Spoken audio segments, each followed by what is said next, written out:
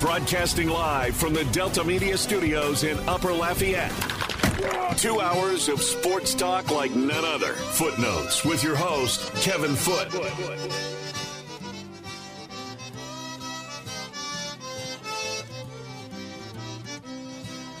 Welcome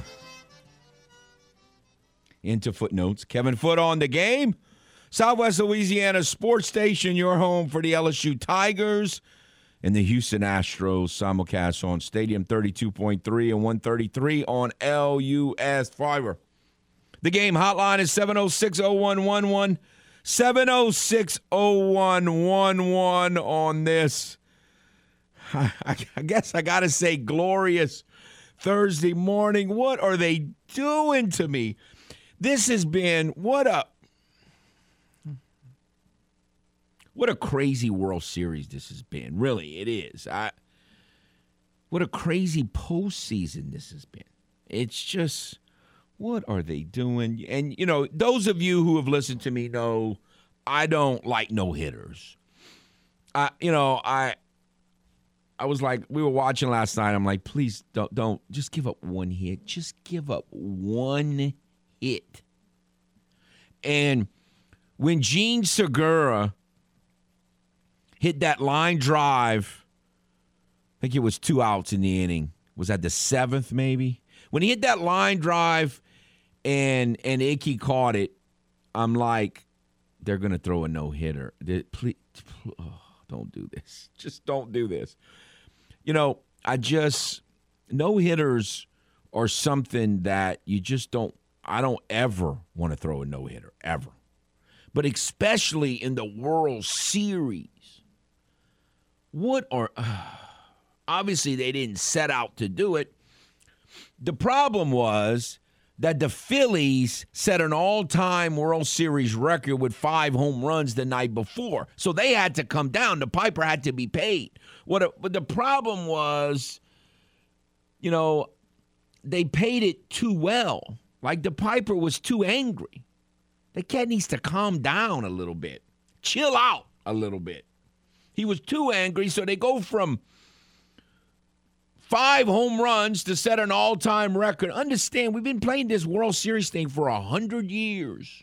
I have to go back and look it, but I'm pretty sure the first World Series was like in 1903. Like before that, they won titles, but they didn't call it the World Series. It was just done differently. It's like 1902, 1903. Right in there was the first World Series. And I mean, we've been doing this for 100 years. No one had ever done it. And so they had to pay the Piper, but they paid it too well, so I don't know what's about to happen, really. Look, the bottom line is the Astros had to win the game. In my mind, it's silly to even discuss, oh, he had a no-hitter, why'd you pull him out? I didn't. I was saying leave him in. It had nothing to do with a no-hitter. I don't even like no-hitters. I think they're awful. But unless I'm getting my face crushed and I'm getting no-hit, then I got an increased chance of winning the next day, so I'm good with it if I'm getting now it's 1-0, I don't want to get no hit because I want to win. But if I'm down 6-0 in the 8th and I'm getting no hit, like Cat, get no hit, let's go. My chances go up the next day of winning. But I don't even know what to think of this. You know, I've heard the theory that was actually good because it gets in the Phillies' head. And look, I hope that's right. I just want to win the World Series. I don't care how we do it. But it's but I don't think that's baseball. I think that's football. I just don't think that's baseball. I mean, I hope it's right. I don't care what happens. I don't care if the officials cheat, the umps cheat. I just want to win the World Series. But just look at the day before. I mean, you don't have to look very far back. I mean, the Phillies were flying as high as you can fly, and the Astros looked as miserable as you can look the day before. In baseball, it's just different. We talk about that all the time on this show. Baseball, it's just not football. I don't think all of that mental, now the Phillies are down and out and they're intimidated and look who's boss and all that. I don't think that has anything to do with baseball. Nothing. Look, my heart hopes that that's true and that somehow they got intimidated and somehow it gives the Astros an edge in the rest of this series. But my head tells me that's not baseball. Like, that's a football comment. I think that's a football mentality, and I just don't think it applies to baseball. I hope it does. I just don't believe it will. I just think baseball players, especially, they understand you wipe the slate clean the next day and you start over. That's how baseball's played. I just don't think it applies. But man, I hope it does. Oh, they got to hit. They got to hit. Let's go to the game hotline. Hello. Man, I hope it does. Hello. Do I got to start the show listening to all this? I mean, you played a perfect game. We playing the World Series. You don't want to talk about the World Series? Enjoy the win. It's just like you have in a regular season. You have a pitcher pitch 9 innings, pitch a no hitter. Celebrate. I mean, you live to see another day. You live to go back at home. Talk about the positive, not your team pitching up. No, I'm trying to win the World Series. That's what we're discussing. Like it's the end of the world. That's what we're discussing. I'm trying to win the World Series. Well, you're going to win the World Series if your pitchers keep pitching the way they pitch. Well, no, but that's not going to happen. Keep hitting the ball. That's not going to happen. I mean, don't come talk about, we pitching no-hitter. That's awful. It's not good to pitch a no-hitter. Oh, you listen, I'm glad me and you don't have the same team. I couldn't make it with you. Well, I'm just analyzing what's going on. I'm trying to win the World Series. I'm not trying to throw a no-hitter. Who cares about a no-hitter? That means nothing other than it hurts you. The no-hitter part only hurts you. The no-hitter part only hurts you. There's no good out of that. None. No good. That's not true. I beg the difference. Y'all played a perfect game last night. Hopefully y'all can come with a good pitcher. And what if? Just say tonight. What if y'all pitch another no-hitter? Oh, that can't happen. But I'm just saying, what if it happens? It's possible.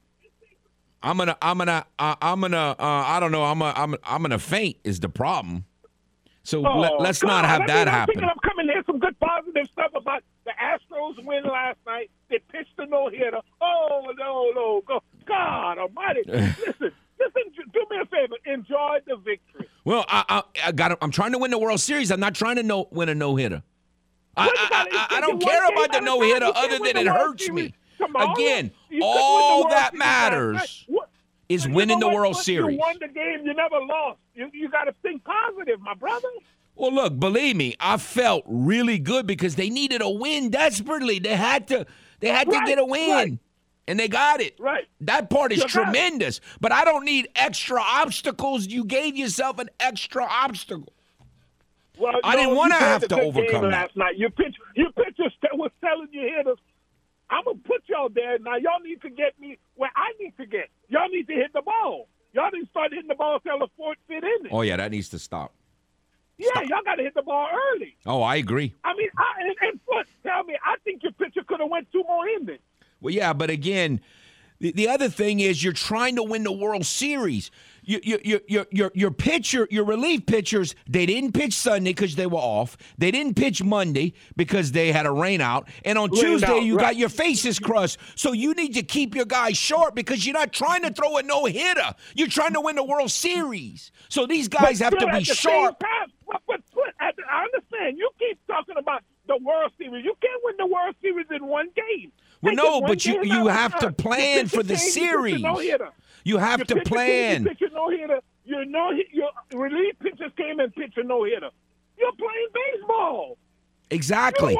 But you don't want to start hitting the ball, and then you're going to have everybody hitting the ball. Then, what is going to be? But listen, Beggs, what you don't want to do, is have a situation where you really need your relief pitchers and they ain't pitched in 3 or 4 days and they're not sharp tonight. So he did. Dusty played it perfectly. He played it perfectly. Yeah. Okay, then. Well, I'm going to listen and enjoy All right. Oh, it's just. Look, again, all that matters is winning the World Series. All this silly no-hitter stuff and, you didn't leave him in. They wouldn't have done this 40 years ago. None of that means anything. That's all silly stuff. That's all. That means nothing. You're trying to win the World Series. You're trying to give yourself a best chance to win today and tomorrow and now because he pulled him, you can maybe get 2 or 3 innings out of Javier in Game 7 if you get to Game 7. You got to man it. You're not playing to get a no-hitter. That is irrelevant. Silly, irrelevant stuff is what a no-hitter is. You're trying to win the World Series. That's like, I don't even know how to explain it. It's just useless. It's a non-factor other than it gives you one more obstacle to have to overcome. I don't need more obstacles. I already got enough obstacles. My team can't hit a lick. But think about this. Just think about the statement that I'm about to make. Just think about this. Justin Verlander is going to win the Cy Young. That's what everybody tells me. They're going to win the Cy Young. The Cy Young Award winner is the 3rd best pitcher on this team. 3rd on his own team.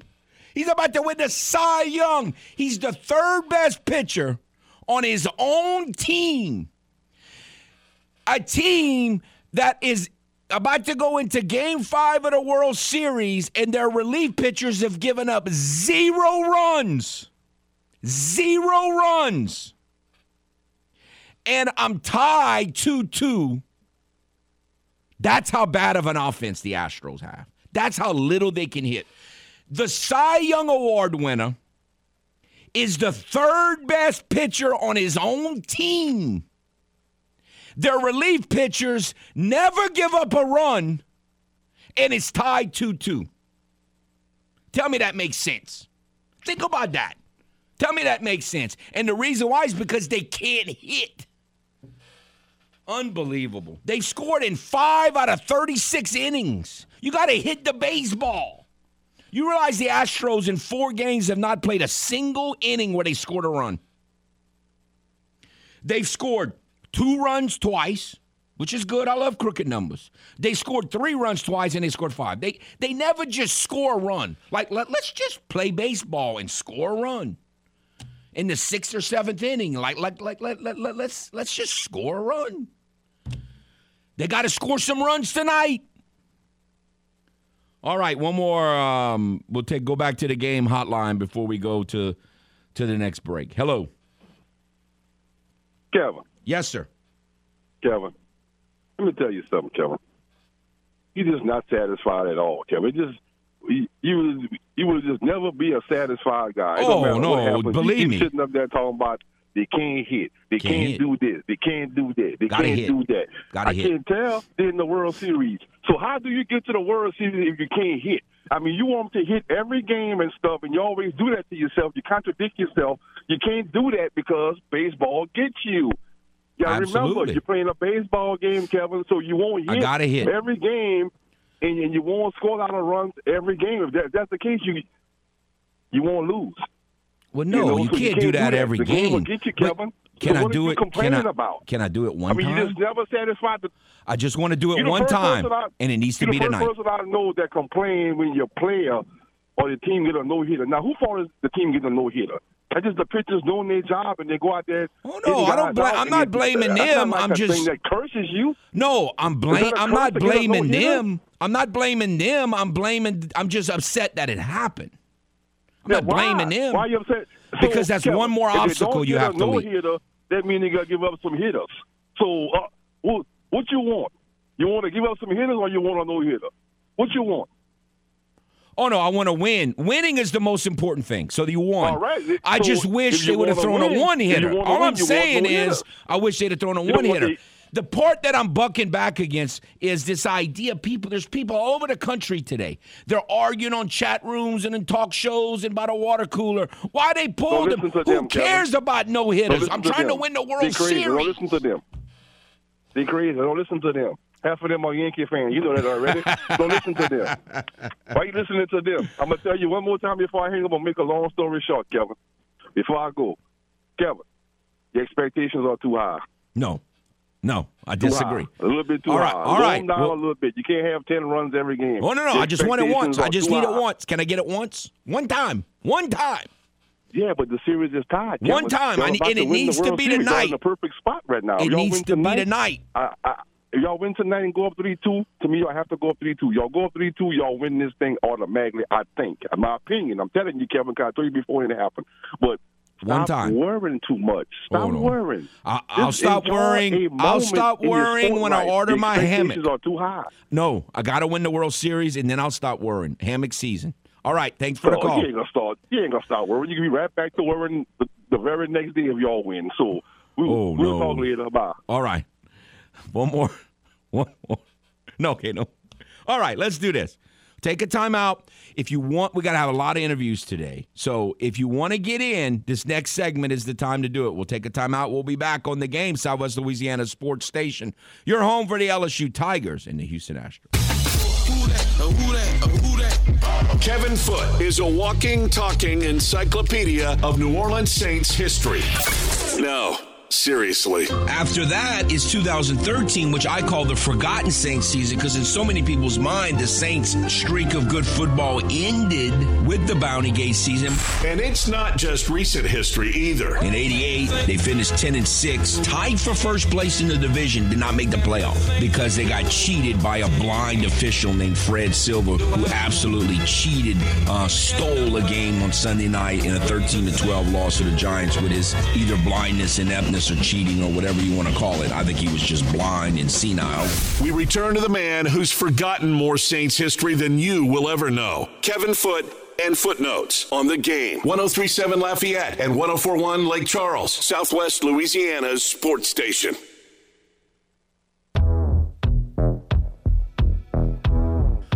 Welcome back to Footnotes. Kevin Foote on The Game, Southwest Louisiana Sports Station, your home for the LSU Tigers and the Houston Astros. Simulcast on Stadium 32.3, 133 on LUS Fiber. The Game hotline is 706-0111 if you would like to get in. Want to remind you, Game 5 of the Astros World Series is tonight in Philly. And you can hear all the action right here on The Game. 103.7 Lafayette, 104.1 Lake Charles. Astro launch begins at 6:30. First pitch, 7:03. All right. You can also, if you didn't hear the news yesterday, we're planning Facebook Live tonight on The Game's Facebook and Twitch accounts. Starting at 7 o'clock tonight. So if you have watched Facebook Live in the past and would like to do it again, Facebook Live tonight on The Game's Facebook and Twitch accounts. I don't know why that word is hard for me to say. Starting at 7 p.m. All right. Let's go back to The Game hotline. Hello. Kevin. Yes, sir. Hannah's talking to me like I'm not tech savvy. I mean, listen, I know about Twitch, man. I know about apps and all that. I got to download apps for my wife because she acts like she's a lot smarter than me, Kevin, and she acts like she doesn't know all this stuff. But anyway, I got my Twitch app loading as we speak. And I'm going to be ready. But, I got to watch you on my phone. I can't watch you all the time because it makes me too nervous. But anyway, so I'm ready. Okay, Kevin, listen. It's scary sometimes. You and I think a lot alike. And I had all those thoughts last night. But listen, you boys, who's your first caller today? What's his name? Banks. him and Rockefeller, they got a point, Kevin, man. You got to relax just a little bit, Kevin. Relax? What does that have to do? I'm trying to win the World Series. There's no time to relax. You relax after you win the World Series. Kevin, you got to savor at least for a moment. You didn't just feel like a little euphoria last night? Well, of course. I love it. In the moment, it's great. Yes. I mean, it's great. Yeah, I watched it at my daughter's house like we've been doing this postseason. I went home. I watched the post game. I enjoyed all of that. But I also know that it's some. It gives you an obstacle that you didn't need.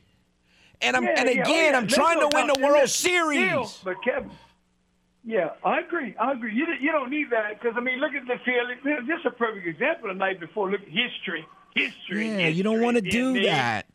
And they don't understand baseball. They made history last night, too, the Phillies. Listen, you're right. Just got to savor it. Okay, Kevin, your thoughts, I know you're probably thinking the same thing.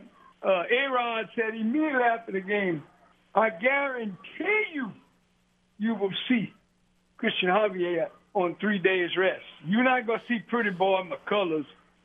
He ain't walking McCullers out on that mound. Well, again, we don't know. McCullers might situationally pitch. I'm not saying McCullers wouldn't go in there for a matchup or something, but if he walks out pretty boy on that mound for Game 7, hopefully that don't happen. We don't need a Game 7, but we got to get to Game 7. Yeah. He can't start that dude, Kevin. Do you agree? I don't know. I don't know that he won't start him. I don't know. Now, I think if he starts him, he'd probably go like 2 innings, maybe 3, and pull him quick. We're talking about McCullers. McCullers. Yeah. Oh, yeah. If he starts him, he's got to. I mean, you got to be ready immediately. Yeah. The first. But Manny, they'll try to fix his mechanics. I mean, he's not. Believe me, they studied all the stuff that went wrong. I mean, if he does put him out there again, he's not going to do the same thing. Hopefully, you wouldn't think so. No, okay, I understand that, but I just don't think matchup-wise, he doesn't match up. No question. Look, we talked about it yesterday. Javier matches up because he throws high fastballs, and that's their biggest weakness. So the matchup last night was perfect. Plus, he's just an incredible pitcher for whatever. I still don't totally understand the physics behind how, in an era of everyone throwing, he throws 92, 93, and they can't touch it. Pinpoint accuracy, throwing the fastball. You know yourself. You've been around baseball all your life, and that's what I played. I coach. Pinpoint accuracy. Well-placed fastball is the best pitch ever invented. I don't care. Being the age, blah, blah, all that blah, blah, blah. Baloney. A well-placed fastball doesn't have to be 98 miles an hour. I mean, it helps. But you look last night, they showed the stat. He's got the lowest velocity of all starters, even lower than McCullers. 94.3 on his fastball. He puts it wherever the catcher puts his mitt, that's where the fastball goes. I mean, it's hard to beat. No, he's tremendous. Okay, he's tremendous. I'm going to watch you twitching tonight, man. All right. You're twitching with glee. All right. Listen, Verlander's coming through tonight, Kevin. He's breaking it. He's breaking the curse. It's all over. All right. Verlander, I hope you're right. Write it down. 6 innings, less than 2 runs. I don't see how that's going to happen, but I hope you're right. All right. Look, I don't even like the whole Verlander thing. Like, I don't know. Look, Verlander's – I'm not saying he's as good as Javier because he's not, but Verlander is capable of beating you with high fastballs. That's essentially how he pitches a lot of times. So, I mean – he should have the stuff to do it, but it's just, does anybody really have any confidence in him right now? Really, any? Especially coming off throwing a no-hitter. That makes his job even tougher because now the Piper's he's fighting against the Piper and the Phillies now. Not good. Oh, man. They got to score runs. Can they just in one game score a bunch of runs one time? Can they score more than 5 runs? They did it in game 1, and this is that's the only other time they did it. Or did they have 7 maybe one time against the Yankees? They just, man, they need a hit tonight. Tonight has got to be a hit night. They ain't hit all series. It's time to hit, Cat. Let's go. This is the World Series. Time to hit. All right, let's go back to the game hotline. Hello. Hey, Kevin. Banker up here. Yes, sir. All right. I'm thinking they're gonna score some runs tonight because this is the 3rd game in a row they've played. They're in a groove now. They're in a routine. You know, postseason baseball lends itself to low scoring because of all these off days. Way too many of them in my case. But I think we're going to score some runs tonight. I tell you what, this no-hitter that we had last night could work in our favor if we pounce on them early and get 2 or 3 runs early and get ahead. Then they'll have doubts in their minds. But I see your point about the Piper having to be paid if we don't score. Yeah, because Verlander won't shut him down like Javier did. Completely. No, he's just not that good. But he's not. He's our 3rd best pitcher. You're correct. I totally agree.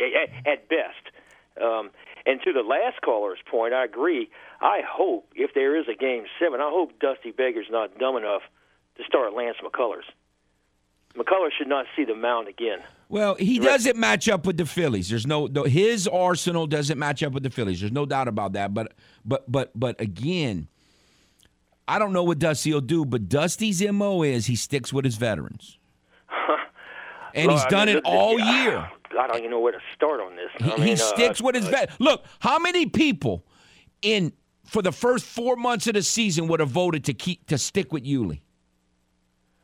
Oh, yeah, I think Yuli should be gone. And he's stuck with really Yuli. Yuli has been his most consistent hitter. He's been the most consistent hitter in the postseason. So Dusty was right about that. Almost every one of us were like, man, at the very least we were like, man, I don't know if he can stick with Yuli. He's getting a lot of singles, Kevin, but he's not driving the ball, whatever. He's hitting about 360. You want him next year? I don't know. And the man stole a base at 38 years old. You say we're not a good hitting team, and there's a reason for that. The bottom of the lineup, from 6 on down, is inconsistent at best. I mean, I don't know. The bottom's done better than the top. That's got to be Maldonado might be the worst. Maldonado among starters in the major league. Dave, Maldonado and McCormick have hit better than anybody in the top of the lineup except for maybe Pena. Altuve's done nothing. Well, I'm talking about Pero's done nothing. We're going to go into the regular season next year and hope to get back. I'm not worried about. We got to get another bat in there somewhere. I'm not worried about the regular season. I'm worried about winning the World Series. Well, then if your theory seems to be that let's go with who's hot, in that case, McCullers shouldn't be pitching. Again, if they sit McCullers, I have no issue with that. I'm not saying I support that. I'm saying don't be shocked because Dusty's MO is he sticks with his veterans. Yeah. Well, you answered a question earlier that I was going to ask you, and as soon as the final out was made last night, my first thought was, could Javier pitch if there was a Game 7 on 3 days rest? And, he could pitch 2 or 3 innings, yeah. I think so. Yeah. I hope so. It's Johnny Holstaff in Game 7 if you get there. Everyone's got to pitch. Yeah. I mean, I don't know. I'm still disappointed in McCullers. I just can't. That was his first World Series game. In exactly 5 years. Yeah, but again, I don't think it was nerves. He doesn't match up with this team. This is a team that's vulnerable to the high fastball. They've said it even in the last series. He just doesn't match up with them. Yeah. That's not him. Well, We'll see how it goes. We're back in it, so we'll see how it goes. And if we can get 2 or 3 runs ahead early tonight, then we start putting doubts in their mind, and maybe the baseball gods will finally give Verlander a World Series win. We'll see. So, have a good one. Thanks for the call. All right. We'll take a timeout. Come back. Shift gears just a little bit. We'll be talking World Series with Mr. Tom as well, but the Breeders' Cups this weekend, we'll get some comments from him about that as well. We'll take a timeout. On the Game, Southwest Louisiana's sports station, your home for the LSU Tigers and the Houston Astros.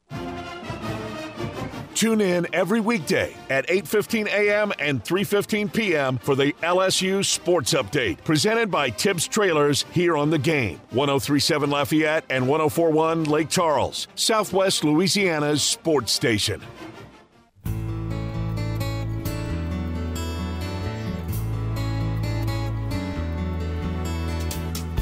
Welcome back to Footnotes. Kevin Foote on the game. I just got a text from a friend who's an Astro fan and knows a lot about baseball, and he says, why they worried about a no-hitter? Why they not worried about winning the World Series? I'm like, I don't know. They all, everybody gets so fascinated, caught up with no-hitters. I don't care about that. I want to win the World Series. He can't figure it out. I can't figure it out, and y'all call me crazy. I don't know. I'm trying to win the World Series, Cat.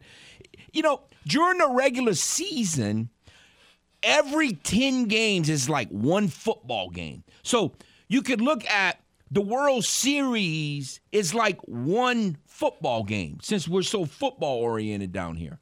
We're basically in the third quarter. Y'all want me to be excited because I scored a touchdown from 99 yards out on one play in the third quarter. I'm glad we scored a touchdown from 99 yards out on one play in the third quarter to tie the game, but the game's just tied.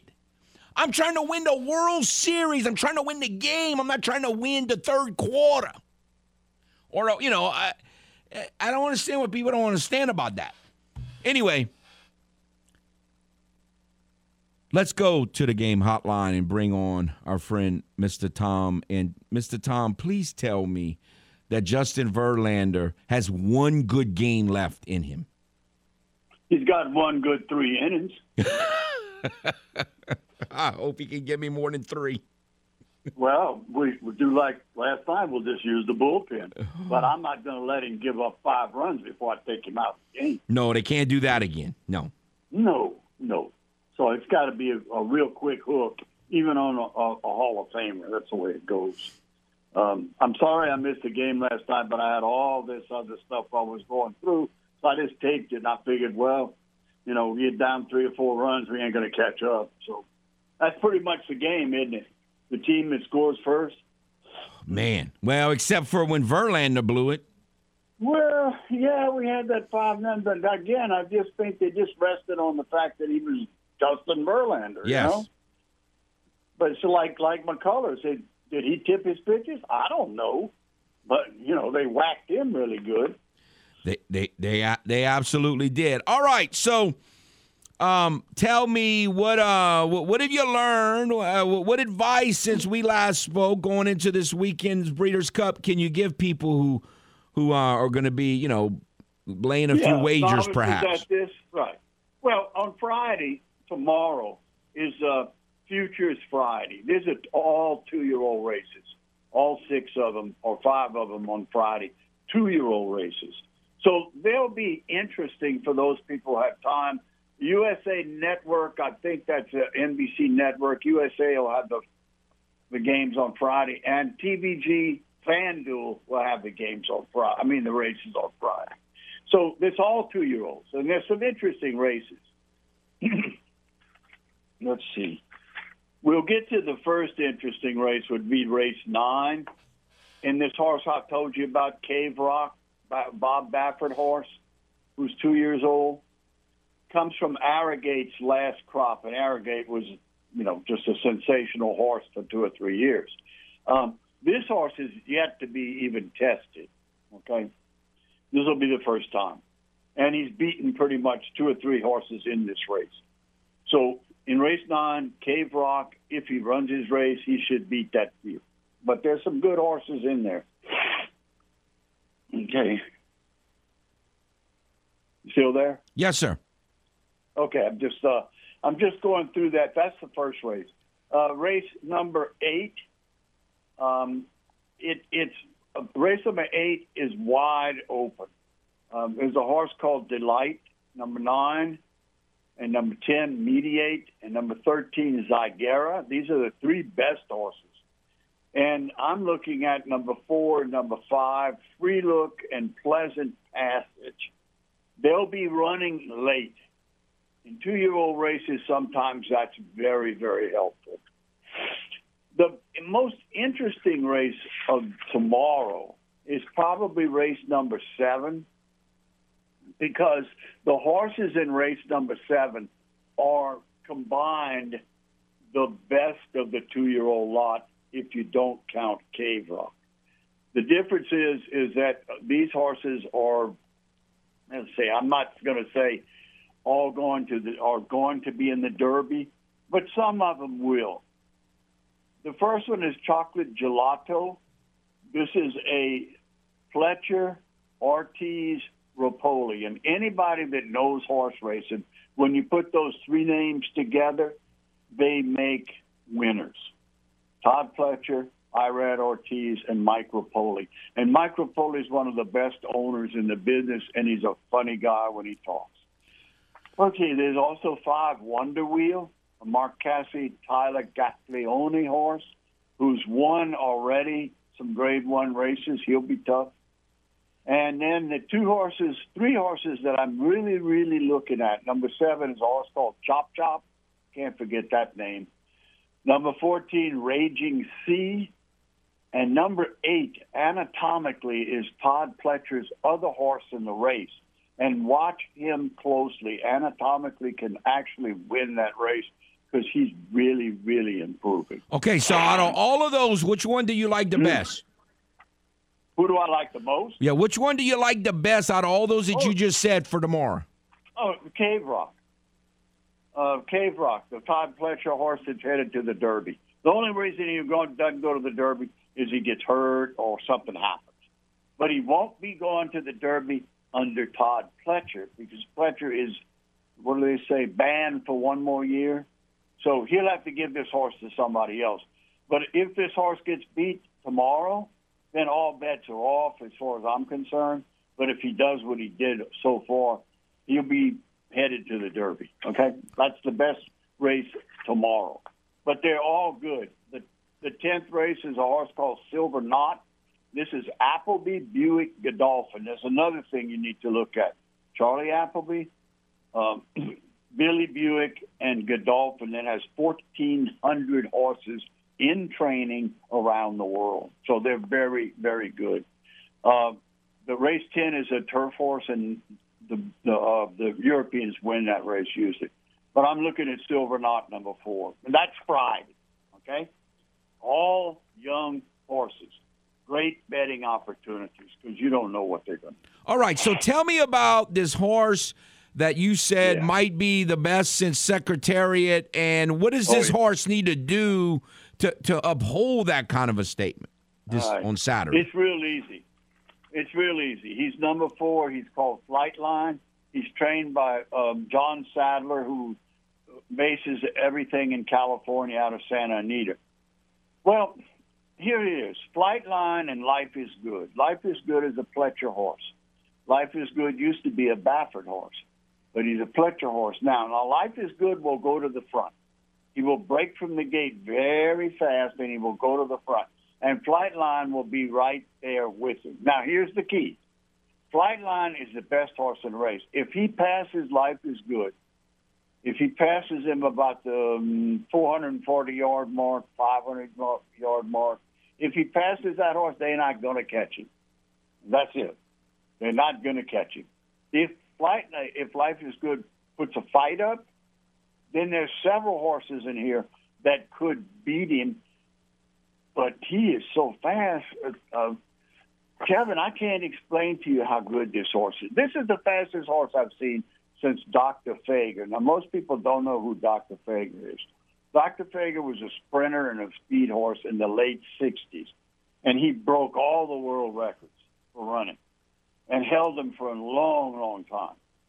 This horse is as fast a horse as I've ever seen. His acceleration, I can't compare his acceleration. Let me compare him to Usain Bolt.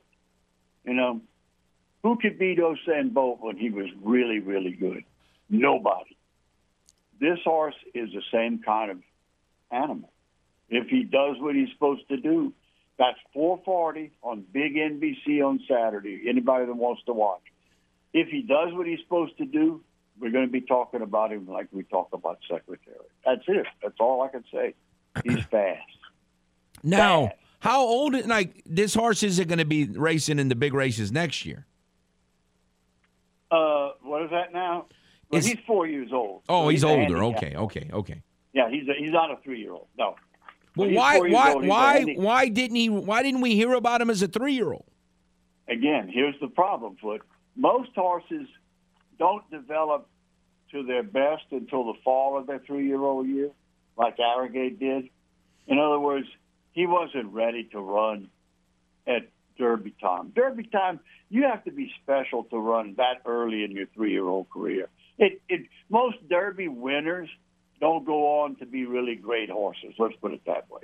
It's difficult because they run so early in the year. Does that answer your question? That's crazy. Horses in 4 months can develop what humans develop in 5 years. Does that make any sense? Right. Yeah. In other words, not really developed enough to run. Some of them are, some of them aren't. The late developers like Flightline, they end up being usually the best horses. Well, I sure hope Justin Verlander makes about 5 years of development in 5 days. If he's throwing, if he's throwing like he threw the first 3 innings, he'll be fine. But Dusty's going to have a quick hook tonight. We're going back home, Foot. We're going back home. Well, and we have to think positive about going back home. Well, all I can think about is 2019. Crazy as Philadelphia. You got to be as crazy as Philadelphia. You got to be all worked up. We got to hit. You want to win this thing. Yeah, we got to hit. All right. All right. So work if the momentum starts. Let us. Okay. Before I let you go, tell us again when this great horse is going to run. He's going to run at 4:40 on Saturday afternoon on Big NBC. That's all I can tell you. All right. Well, good. We'll be interested to see how he does. We appreciate your time, and just try to get us a win tonight. We need one. I'm gonna watch tonight. All right. All right. Take care. Thanks, Mr. Tom. All right. We'll take a timeout. We'll be back on The Game, Southwest Louisiana Sports Station, your home for the LSU Tigers and Houston Astros.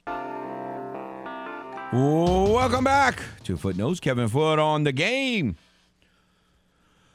Again, it has been, it's just been such a wide range of emotions for an Astro fan who's like really into baseball. Like it's just, and who lived through 80 and 86 and 97 and 98 and 99 and 01 and 04 and 05 and 15 and 17 and 18 and 19 and 20 and 21.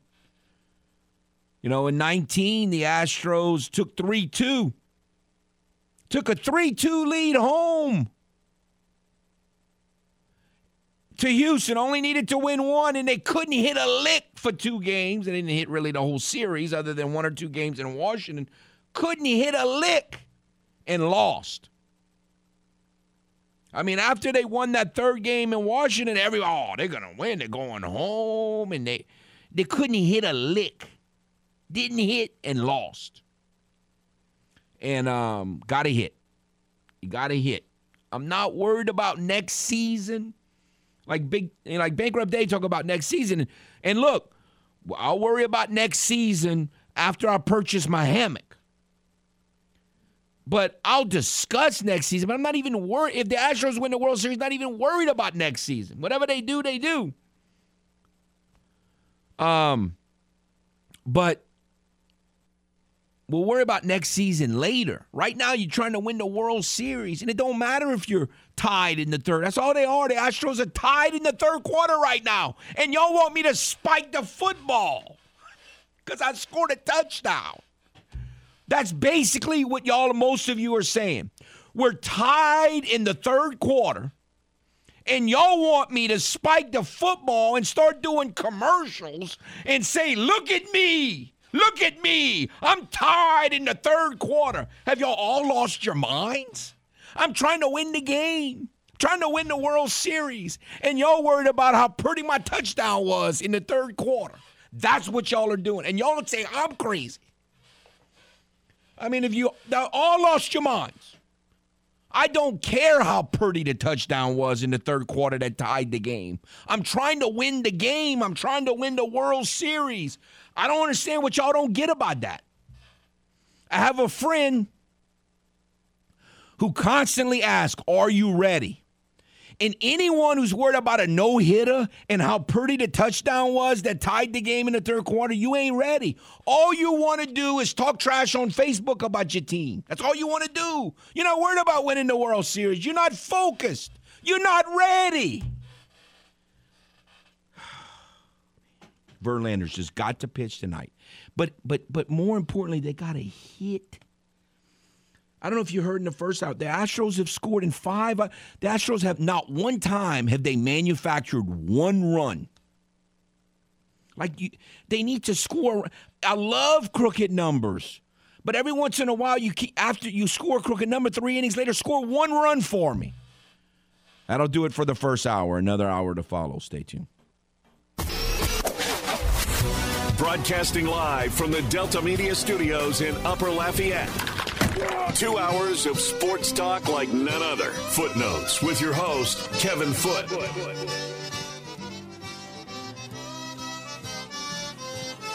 Welcome back to Footnotes. Kevin Foote on the game. Southwest Louisiana Sports Station, your home for the LSU Tigers and the Houston Astros. Simulcast on Stadium 32.3 and 133 on LUS Fiber. The game hotline is 706-0111. 706-0111. It is game 5 of the World Series tonight, and want to remind everyone, you can hear that game right here on the game. 6:30 first pitch. 6:30 Astro launch. 7:03 first pitch. And you can hear all the action right here on the game. 103.7 Lafayette, 104.1 Lake Charles. Also, we are doing, if you haven't heard, Facebook Live tonight. And you can see that, view Facebook Live on the game's Facebook and Twitch accounts. Hopefully you're like Manny and you're an IT genius and you know how to find all that stuff. They tell me all I got to do is show up and talk.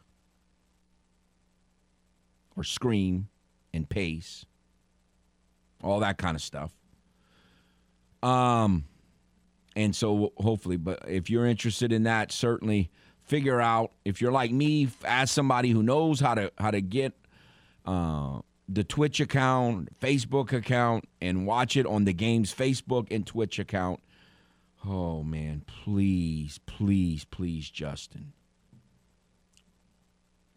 Do what Christian did last night. And somebody, please get some base hits. Got to win. You got to hit the ball. All right. A man that knows a little bit about pressure of postseason play, and it's still a big football weekend. We have with us the Guru. How are you, sir? Hello. Hey, how's it going, Kevin? All right, Guru. They want me to spike the football and start celebrating when I'm tied in the third quarter. Can you understand that because I threw this pretty touchdown pass in the third quarter, I'm not ready to spike the football and start celebrating like I won the game? I'm tied in the third quarter. You got to stay focused. It's not over yet. It's in the heat of battle. Oh, it's not to celebrate. It's not time to celebrate. It's time to figure out these identified obstacles, and let's figure out how to overcome them so I can win the battle. So I can win the war. I can't be worried about, I look good in the third quarter. I got to win the game. Well, yeah, definitely. I mean, I feel like, he had a good win last night to, have a little celebration. But then now today, it's like it's wartime again. I wouldn't be celebrating too much today. You got to they flush it and move on to the next. And again, I've heard that theory that, that the Astros are in their heads now. I just think the Phillies are going to flush it just like I hope the Astros do. Yeah, definitely. Yeah, this thing's far from over. I still think the Astros win it, but it's far from over. So can't get comfortable. Craziness. All right. So we've talked all season long how crazy of a fantasy season this has been, and I think it continues to be. It's just I looked at the schedule from a fantasy standpoint this week. I don't know that it's certainly not the worst on paper fantasy week. Or are there any matchups that you really, really like that you saw this week?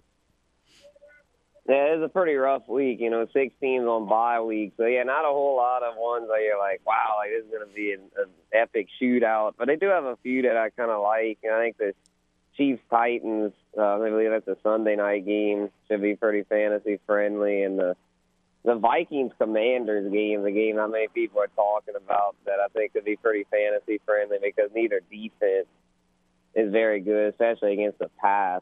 So that could end up a low-key shootout, I feel. So who do you like in the Titans-Chiefs matchup? Because the Titans are like the experts on muddying it up a game. Obviously, last week, Derrick Henry was, dominant and ran for over 200 yards and all. But other than him, who do you like in that matchup? Well, yeah, that's the thing. I don't think they're going to be able to muddy this one up. They kind of muddied up the Chiefs last year, but the Chiefs with Andy Reid and Mahomes are really good at adjusting. So I think they'll adjust back and force the Titans to kind of keep up throwing to where, Henry should still do his thing, but, Ryan Tannehill and Robert Woods, Austin Hooper, some of them might be worth a dart throw. But, that's just their offense isn't that great. But that just goes to show how bad the slate is this week. It's a pretty rough slate. When you got 6 teams on bye, you just got to hope to survive. It's not going to be a lot of pretty statistical totals, I don't feel, but we'll see. All right, so are you worried about Trevor Lawrence yet? I know you're a big Trevor Lawrence guy. Still not seeing it. Yeah, definitely. He's I got to admit, he's not looked the part. He's looked very just behind. He's just, I don't know, maybe one day he'll catch up, but he's still playing like a rookie, and that's really concerning considering he had a full rookie season. And then now this year he still looks bad. So I think this could be a good get-right week for him, though, against the Raiders, who are pretty bad. I think him and Derek Carr might get back on track this week. So you mentioned the Raiders, when you play that badly, you would think you would really be ultra-focused and come back and bounce back. But if you have, obviously if you have Waller, you're upset because he's hurt all the time. But if you have he's got 2 good receivers, he's got a good running back, and he's not like an elite quarterback, but he's like, a little above average theoretically. What do you play those? Do you play those guys for sure this week and thinking they're going to bounce back? I definitely wouldn't play Carr for sure. I think he'll bounce back to some degree, but probably not enough to start. But as far as Adams and Jacobs and Waller, if he plays, yeah, he definitely got to roll them out because they're going to get volume. There's not many targets in that Raiders offense, as far as number of players, where Adams will get back to getting volume. I think he was probably still battling the flu during the Saints game. That's the only thing that makes sense. He only caught 1 for 3 yards. So, yeah, those guys, they should recover this week. All right. There was, week 2, 3, or 4 in there. It was starting to look like the Bears might be playing defense, but they got torched last week on defense, and they traded good players. So, and Miami's, obviously when they've got all their weapons, they're pretty good. It seemed like playing Dolphins against the Bears could be a good play this week. Yeah, that's a game that could be a shootout potentially. I don't think Miami does quite as well this week, though, because Detroit stinks. But you got to give Troy's Dolphins credit. They've played amazing this year to where, Tyreek Hill and Jalen Waddle are matchup proof, and Tua's getting to be that as well, to where they're just the kind of guys where you've just got to set them in your starting lineup no matter what. So, yeah, I'm not worried about the Bears. They might come down somewhat, but even if they're not quite as good, they're still top 5 to 10 at their positions. All right. So, from a fantasy standpoint, do you like T.J. Hawkinson to the Vikings? Not really, because he's going to have to deal with more competition for targets. Yeah, he'll probably see more red zone looks, which is good, but he'll probably see less targets. So if you're not in PPR, I'd say it's good, but if you're in PPR, it's probably not as good. So it's kind of tough to say. It could work out better if he gets a lot of touchdowns, and we all know how touchdowns can vary. So I'm going to say it's about even. All right, so is it time to play DeAndre Swift? I guess. I mean, it's not pretty because, Jamal Williams is still there and getting goal line work. But I feel like Swift's somebody that he's explosive with the ball in his hands. He gets receptions. A lot of times he'll end up in the end zone. So that's another game that could end up a potential shootout, Green Bay and Detroit. I kind of forgot about that one. Green Bay's defense a little banged up. Detroit's defense horrendous. So, yeah, I kind of like that matchup too.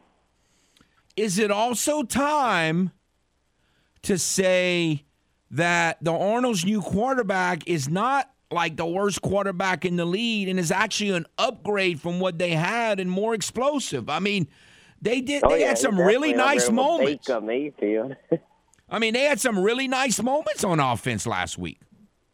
Yeah, I think they're starting to come together. Their ground game looks good with Foreman, and, this new quarterback's looking like an upgrade. DJ Moore finally had a huge game. So, yeah, definitely a positive there.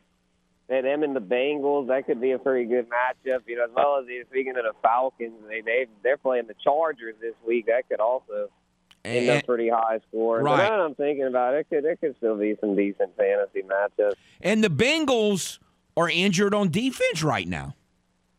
Yeah, I noticed the betting line on that team. I like the Bengals in that one, -7, but that team does seem a little fishy, like why that line's not more. And, if they're injured on defense, that could explain it.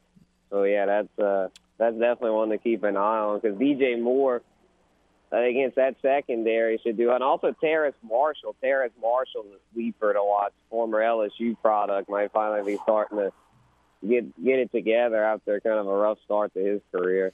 Okay, Mike Williams is still out, and Keenan Allen's still struggling with hamstring issues. How worried are you about the Chargers? And is there maybe a third or fourth wide receiver for the Chargers that maybe someone needs to pick up because of all that? Right, yeah, the Chargers look bad. I mean, they look really bad. Atlanta just seems like they're getting everything kind of lucky. Like, they just seem like one of those lucky kind of teams where I think they'll probably win that game. And, Mariota should do pretty well there. They'll get Patterson back. But as far as the Chargers, I'm thinking that, Josh Palmer. Josh Palmer is the one to target, him and Gerald Everett, because even if Keenan Allen goes, I don't expect him to be 100%. DeAndre Carter might do some of the Mike Williams role, but he's not Mike Williams. So I'm thinking that Palmer and, of course, Eckler and Everett will be the main ones involved. Because even if they don't win the game, Herbert's going to be slinging it against that awful fucking secondary. All right, so what is the one or two or three of the biggest injuries people need to keep an eye on going into this fantasy weekend? That Jonathan Taylor, definitely number one, battling the ankle. I hope he plays. I mean, if he plays, you got to play him. But if he doesn't, then fire up Deion Jackson. Naheem Hines got traded. Jackson should be the primary back if Taylor doesn't go. James Conner's still banged up. Keep an eye on him. See if he goes. If not, Eno Benjamin's a solid play.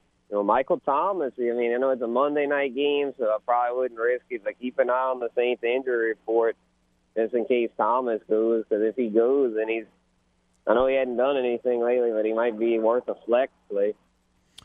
All right, well, we'll see what happens. I appreciate your time as always, Guru. Take care. For sure. Yep, you too, Kevin. All right, we'll take a timeout. Speaking of the Saints, it's time to talk to Luke Johnson, the advocate at NOLA.com. We'll do that next on The Game, Southwest Louisiana Sports Station, your home for the LSU Tigers and Houston Astros. How much does Foot despise the San Francisco 49ers? Well, you be the judge. I love turning 50 because I was no longer a 49er. Back to Footnotes on The Game. 103.7 Lafayette and 104.1 Lake Charles, Southwest Louisiana's sports station.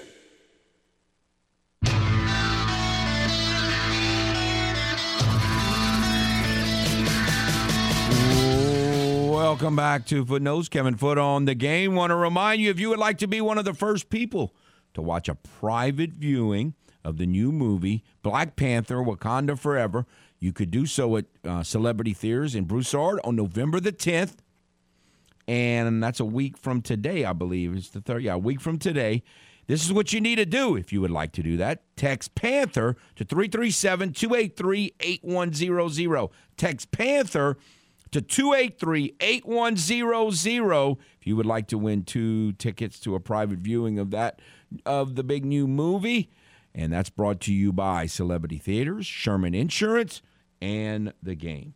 All right, we'll take a little break from the World Series talk and me just obsessing about all the good and bad that's going on in that series. Well, it's time to talk Saints football with Luke Johnson. How are you, sir? I'm doing great, man. I'm glad to see that you did not come completely unglued after Game 3.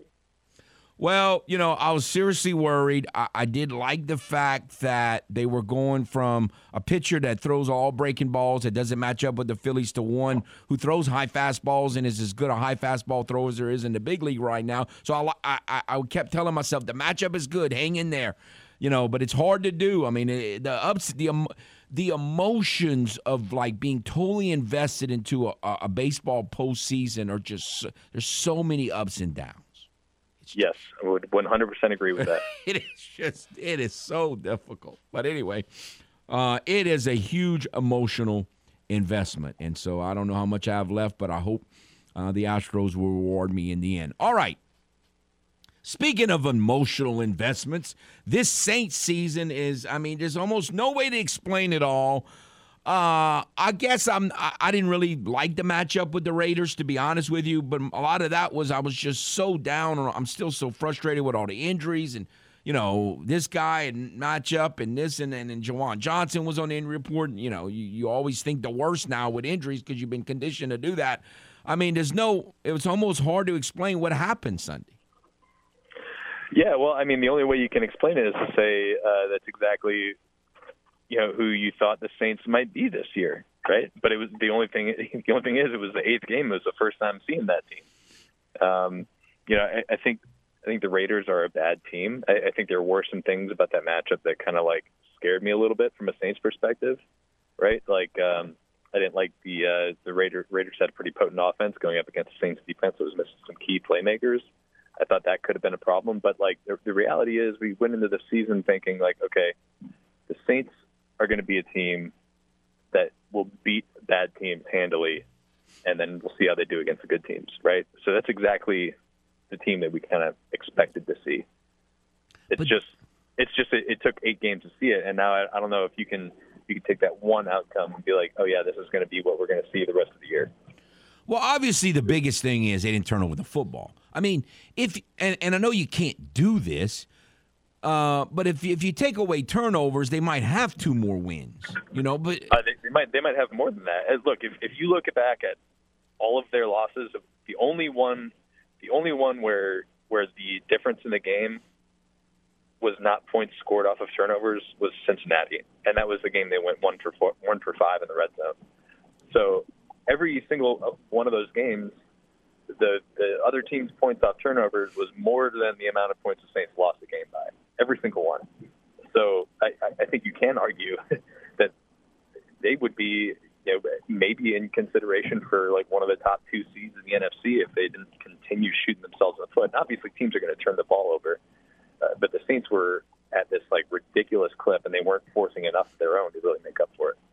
So obviously, you never know if you're going to commit a turnover. The biggest way to prevent turnovers, I think, is to have the lead and throw the football when you want to and not when you feel like you have to.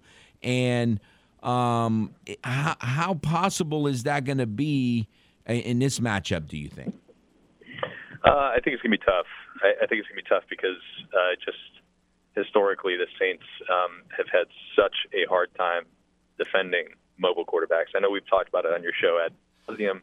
And I think back when they were going up against Kyler a few weeks back, and when I was on your show, I was talking about this matchup, right? I think this is going to be one where I have like no faith in the Saints defense to keep Lamar Jackson from going off for 80, 90 yards rushing, right? Like, no faith. Like, they have to prove that to me before I can feel at all comfortable with that. So yeah, I think they're going to have to score some points. I don't think they can go into this game just saying like we are going to, control the game at the line of scrimmage with our offense. We're going to run for 150 yards and hit a couple play action passes. I just don't think that's going to be the type of game this is. Now, at times their secondary's been vulnerable. Their defense is certainly not elite like it has been at times in the last 2 decades. So the offense should be able to do something. It's just, can the defense stop them, right? Or am I missing it? No, I agree with that. I think their secondary has been really vulnerable. They've got some good players back there, but I don't have the numbers right in front of me, but I think Baltimore is something like 26th or 27th in the NFL in pass defense, which is really unusual for them. I think they're getting a lot of sacks, but not a lot of pressure. They're a team that has blown multiple 2-score leads this year. They're one of those teams where I think they're like a game above 500 or something like that right now, and you look at them, you're like, how are they not up with the Bills and the Chiefs right now? I think it's because they have some significant problems defensively. Yeah, they need a closer, and they haven't closed games out. All right, so is there any chance that's day one Marshon Lattimore plays in this game? Marshon's a little bit of a tricky one. I think his injury is not like a muscular injury, right? So I think it's it's like a hard one for me to project when he's going to be back.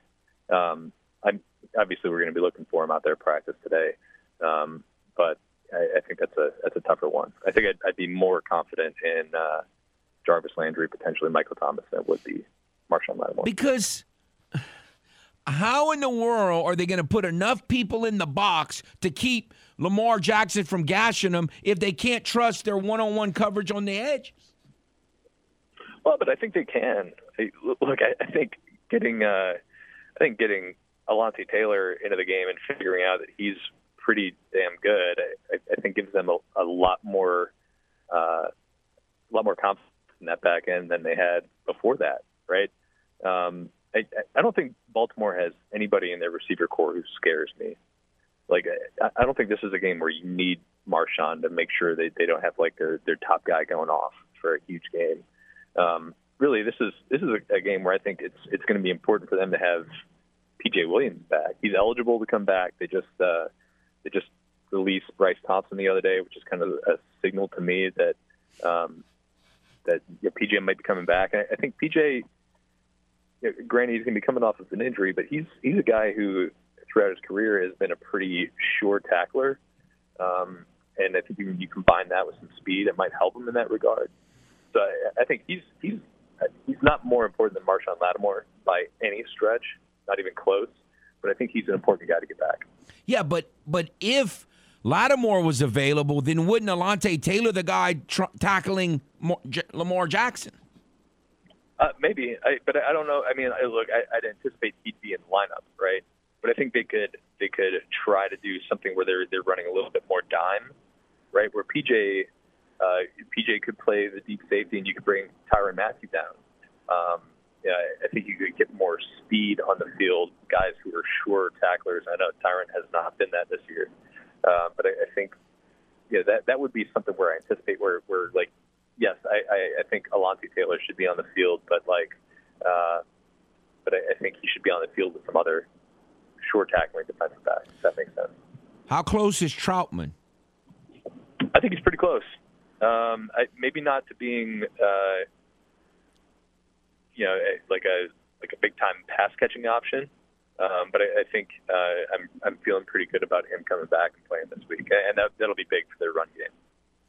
And are we still 2 or 3 weeks away on Kyle Turley as a backup tackle, or not that close? Tough to say on that one.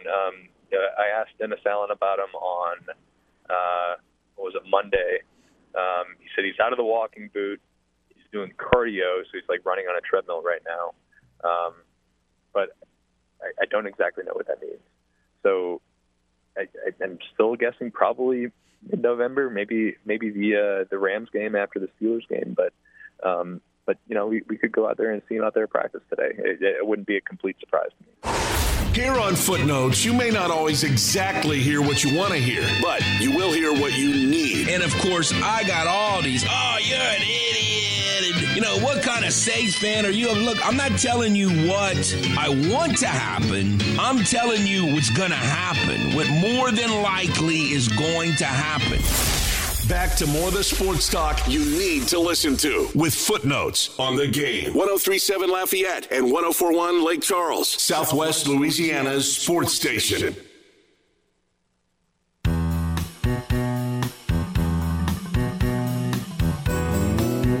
Welcome back to Footnotes. Kevin Foote on the Game. We're speaking with Luke Johnson of the Advocate and NOLA.com. All right, offense.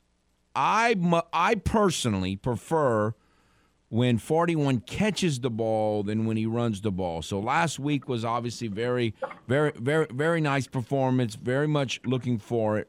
Been looking forward to that performance. Obviously, the Saints are comfortable with their running back position because they didn't address it. So do they just like Dwayne Washington way better than fans like me do? I mean, how do you explain all that situation? Oh, I don't know. I'm really curious to see if they tried to kick the tires on some of the running backs who are available on the market.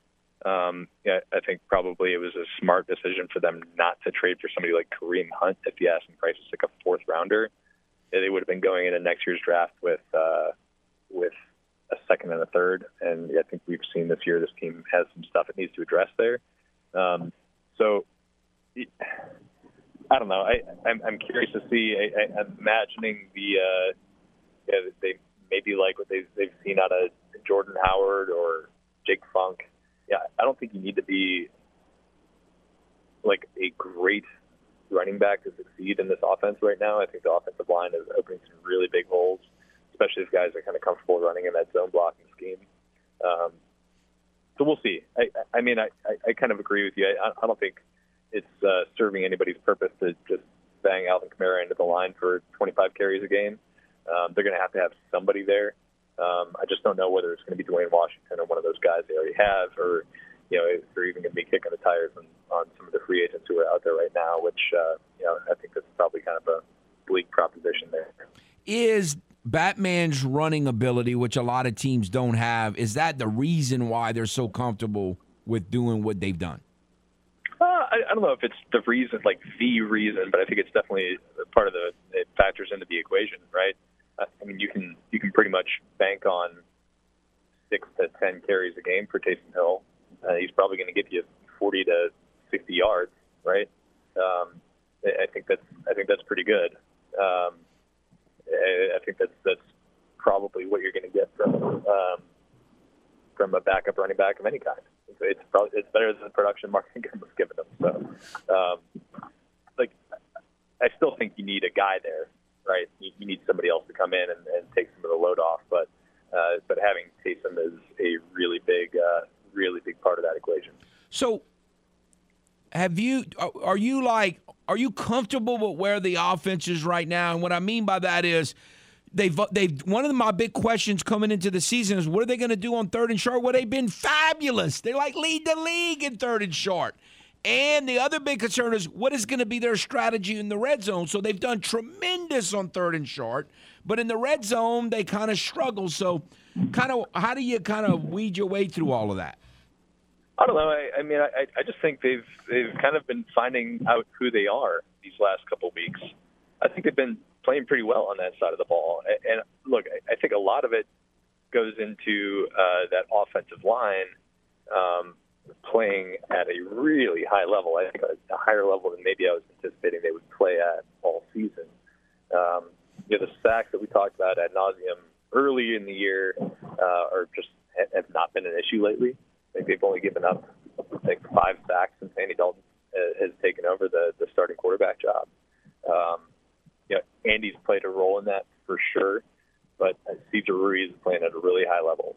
Ryan Ramczyk is playing at a really high level. Andres Peet, I think, had a really great game the other day.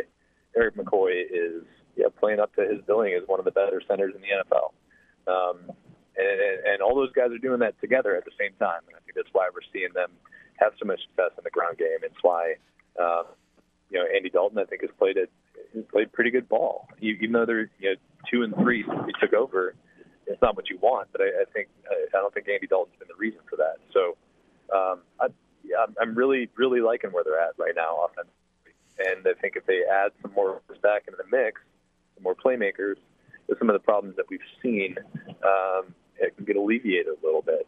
I don't think you're going to have to rely on Kevin White and Marquez Callaway out there. You can have Jarvis Landry and Michael Thomas are a huge part of what they do. If they get those guys back, they're not going to have to throw slants to Marquez Callaway on third down. They get to throw to Michael Thomas. They can throw Michael Thomas in the red zone. That's huge for them. But I mean, really, is this a pipe dream that they could be back? No, it's not. I would almost anticipate Jarvis would be back this week. Obviously we got to see what happens at practice. But I think Jarvis is a guy who could be back very soon. And Michael Thomas. I don't want to put like a date on when that might be. But he's definitely going to be back this year. I don't think there's any doubt in my mind about that. So,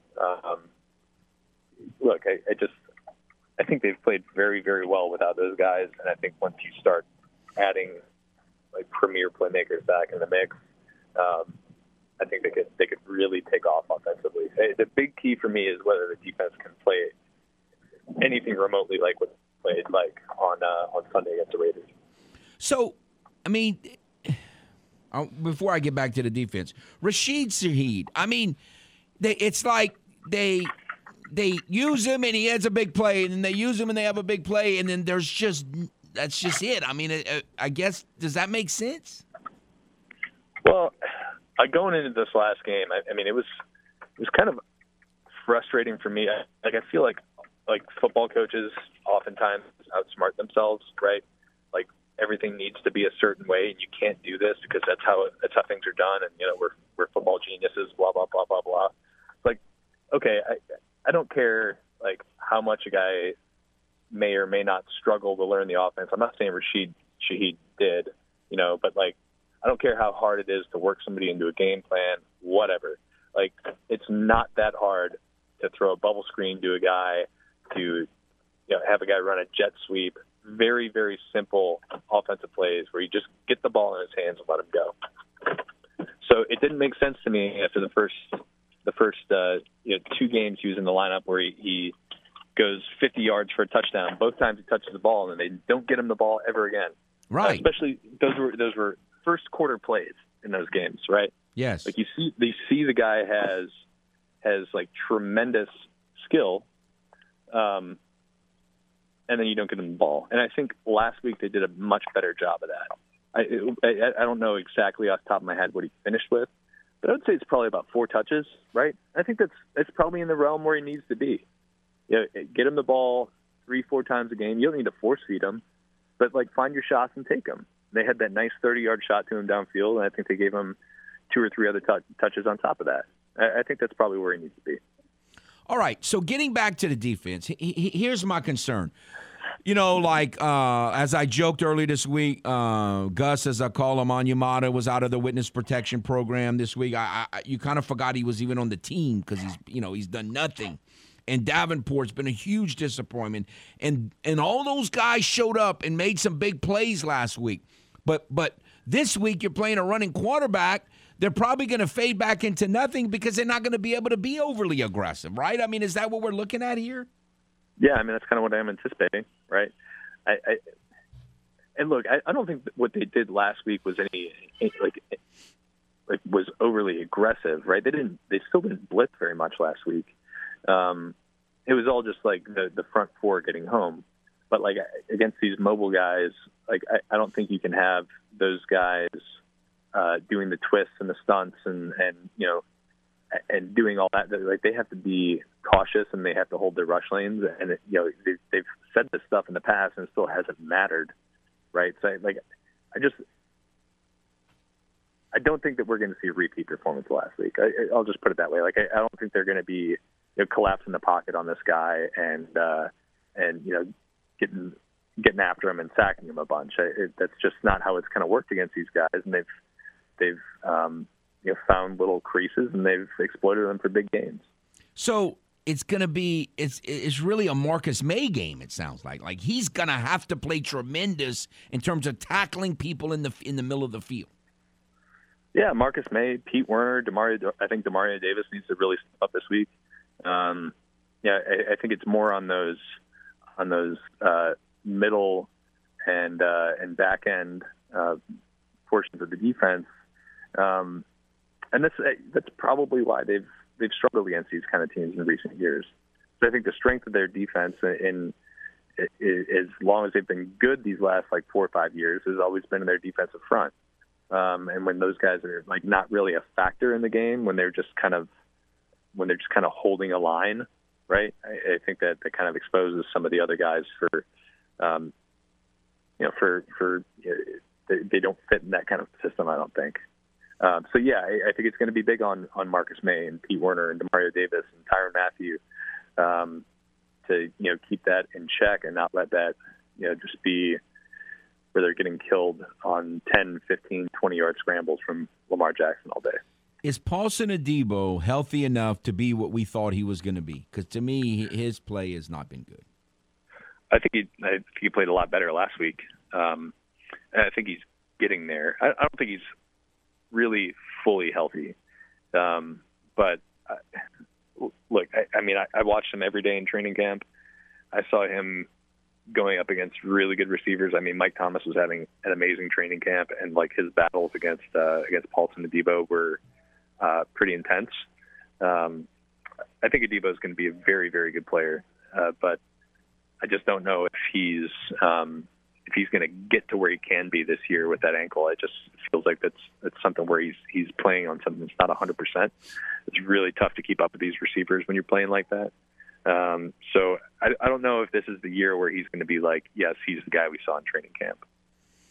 Can you believe Will Lutz missed that field goal?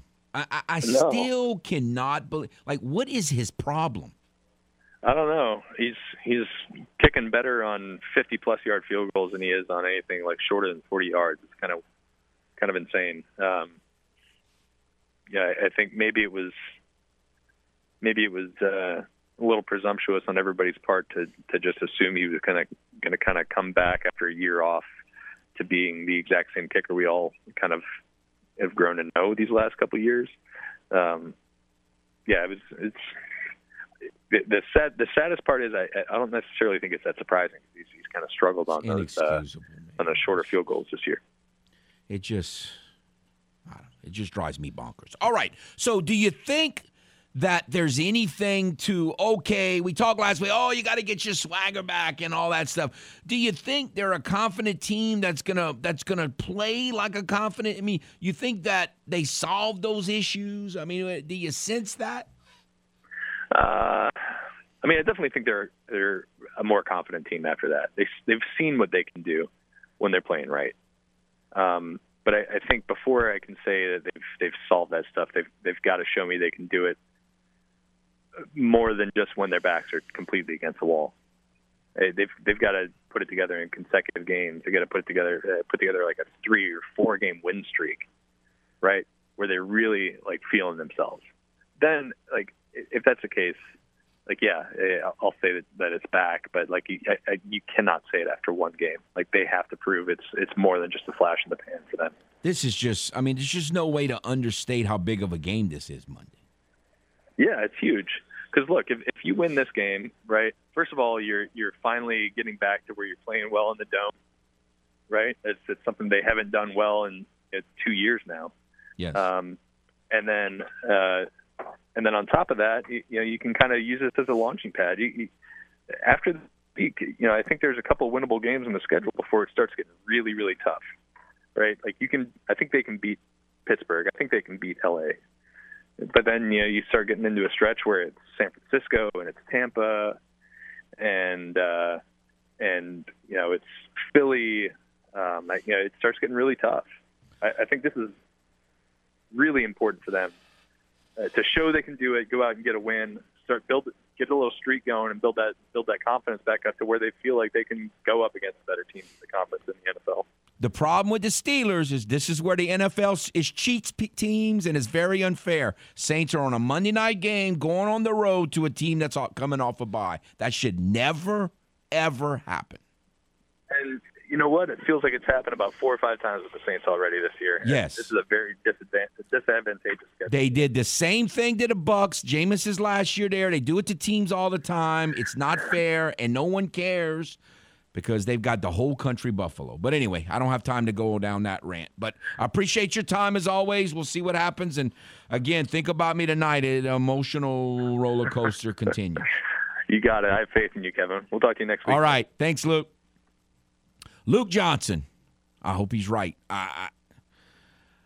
Well, again, he's not totally confident that they've turned the corner, but I hope he's right that some of these people can be coming back. I just wish he was wrong and Lattimore was coming back. But he seemed way more confident than Les did that Landry and or Plastic Man could come back. I hope he's right.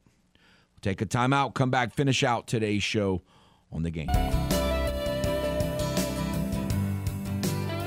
Welcome back to The Game. Want to remind you, looking for stocking stuffer for the holiday season or just need an evening out to relieve yourself from the stress of the World Series maybe next week or so or whatever. If you would like to win a $150 gift certificate from Mr. Lesser Steakhouse at Cypress Bayou or a $50 gift certificate to Half Shell Oyster House or a $25 gift certificate to Mabel's Kitchen, any other great prizes that are going to be coming up in the months ahead, you can't win if you don't join the Game Clubhouse. So join today by going to 1037thegame.com, 1041thegame.com today. All right, Game 5, Phillies-Astros. Tonight, you can hear the game right here on The Game, 1037 Lafayette, 1041 Lake Charles. And if you haven't heard, if you've seen me on Facebook Live before over the years, we started it in Game 1 of the 2017 World Series, and we've done quite a few over the years with the Astros in the World Series. We even did some championship series, did the Saints for a while. We haven't done that in a long time. But you can catch Facebook. We are planning on doing Facebook Live again tonight. And again, you can catch it on the Game's Facebook and Twitch accounts tonight. If you haven't seen it, then it's a little bit different. It's basically us watching the World Series. So a lot of times what a lot of people tell me they do is they watch the game and then they turn to us and see what our reaction is. So we'll see if we can survive a Facebook Live tonight. Going to have Blaine Viator and James Mesh, I'm told, that are going to be there, and looking forward to that tonight. Game 5, Phillies-Astros. I can't help but go back to Game 5, Phillies-Astros, 1980 of the NLCS. It's a deciding game. Remember, the NLCS back then was a 5-game series, and the winner goes to the World Series. And the Astros had already played 3 extra inning games in the first 4 games of that series with the Phillies. It was tied at 2, just like this one is. Phillies-Astros. Nolan Ryan was given a 5-2 lead for all the people that love to, you had a Hall of Fame starting pitcher, future Hall of Famer. The Astros had 5 runs. Does that sound familiar? 5 runs. Gave Nolan Ryan a 5-2 lead going to the 8th inning, and of course he choked like a dog, like he always did for the Astros in the playoffs. Choked like a dog. And the Astros lost, and I can still see couldn't get Dale Unser out. Dale Unser, that guy was such a pest. Dale Unser. They tied the game, scored 2 in the 10th, and Astros lost 7-5. It was so crushing, and I can still see poor Jose Cruz on the bench, tears in his eyes, just totally crushed, just totally demoralized. I mean, they were that close to going to the World Series in their first ever postseason appearance. Remember the year before, they had never made the playoffs. They led all year long, and they collapsed down the stretch, and the Reds caught them, finished a game and a half out from making the playoffs. It was much tougher to make the playoffs back then because only 4 teams in all of baseball. Now you got 6 teams making the playoffs on each side. Back then, only 4 teams. You either won your division and made the playoffs or you were out. And they had never made the playoffs. So the year before, they had a big lead and fell apart. And then the first ever playoff appearance, they had a 3-run lead going to the 8th inning. And they could not seal the deal. And it's just sickening. And so that can't happen tonight. Got to score more than 5 runs.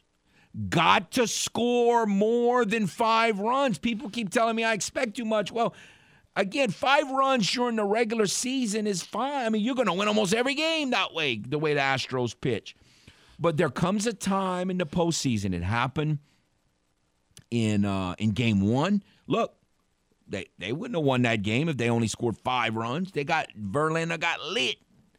And this is a game that has high scoring. Again, it's baseball. Anything can happen. Who thought they were going to throw a no-hitter last night? No one thought that. It's craziness. So anything can happen in baseball. You understand that. But everything points towards a high-scoring game. So you have to be able to score runs in more than 1 inning. Got to hit the ball tonight. Need to go out and score 8 or 9 runs. We'll see y'all tonight on Facebook Live. Have a nice day.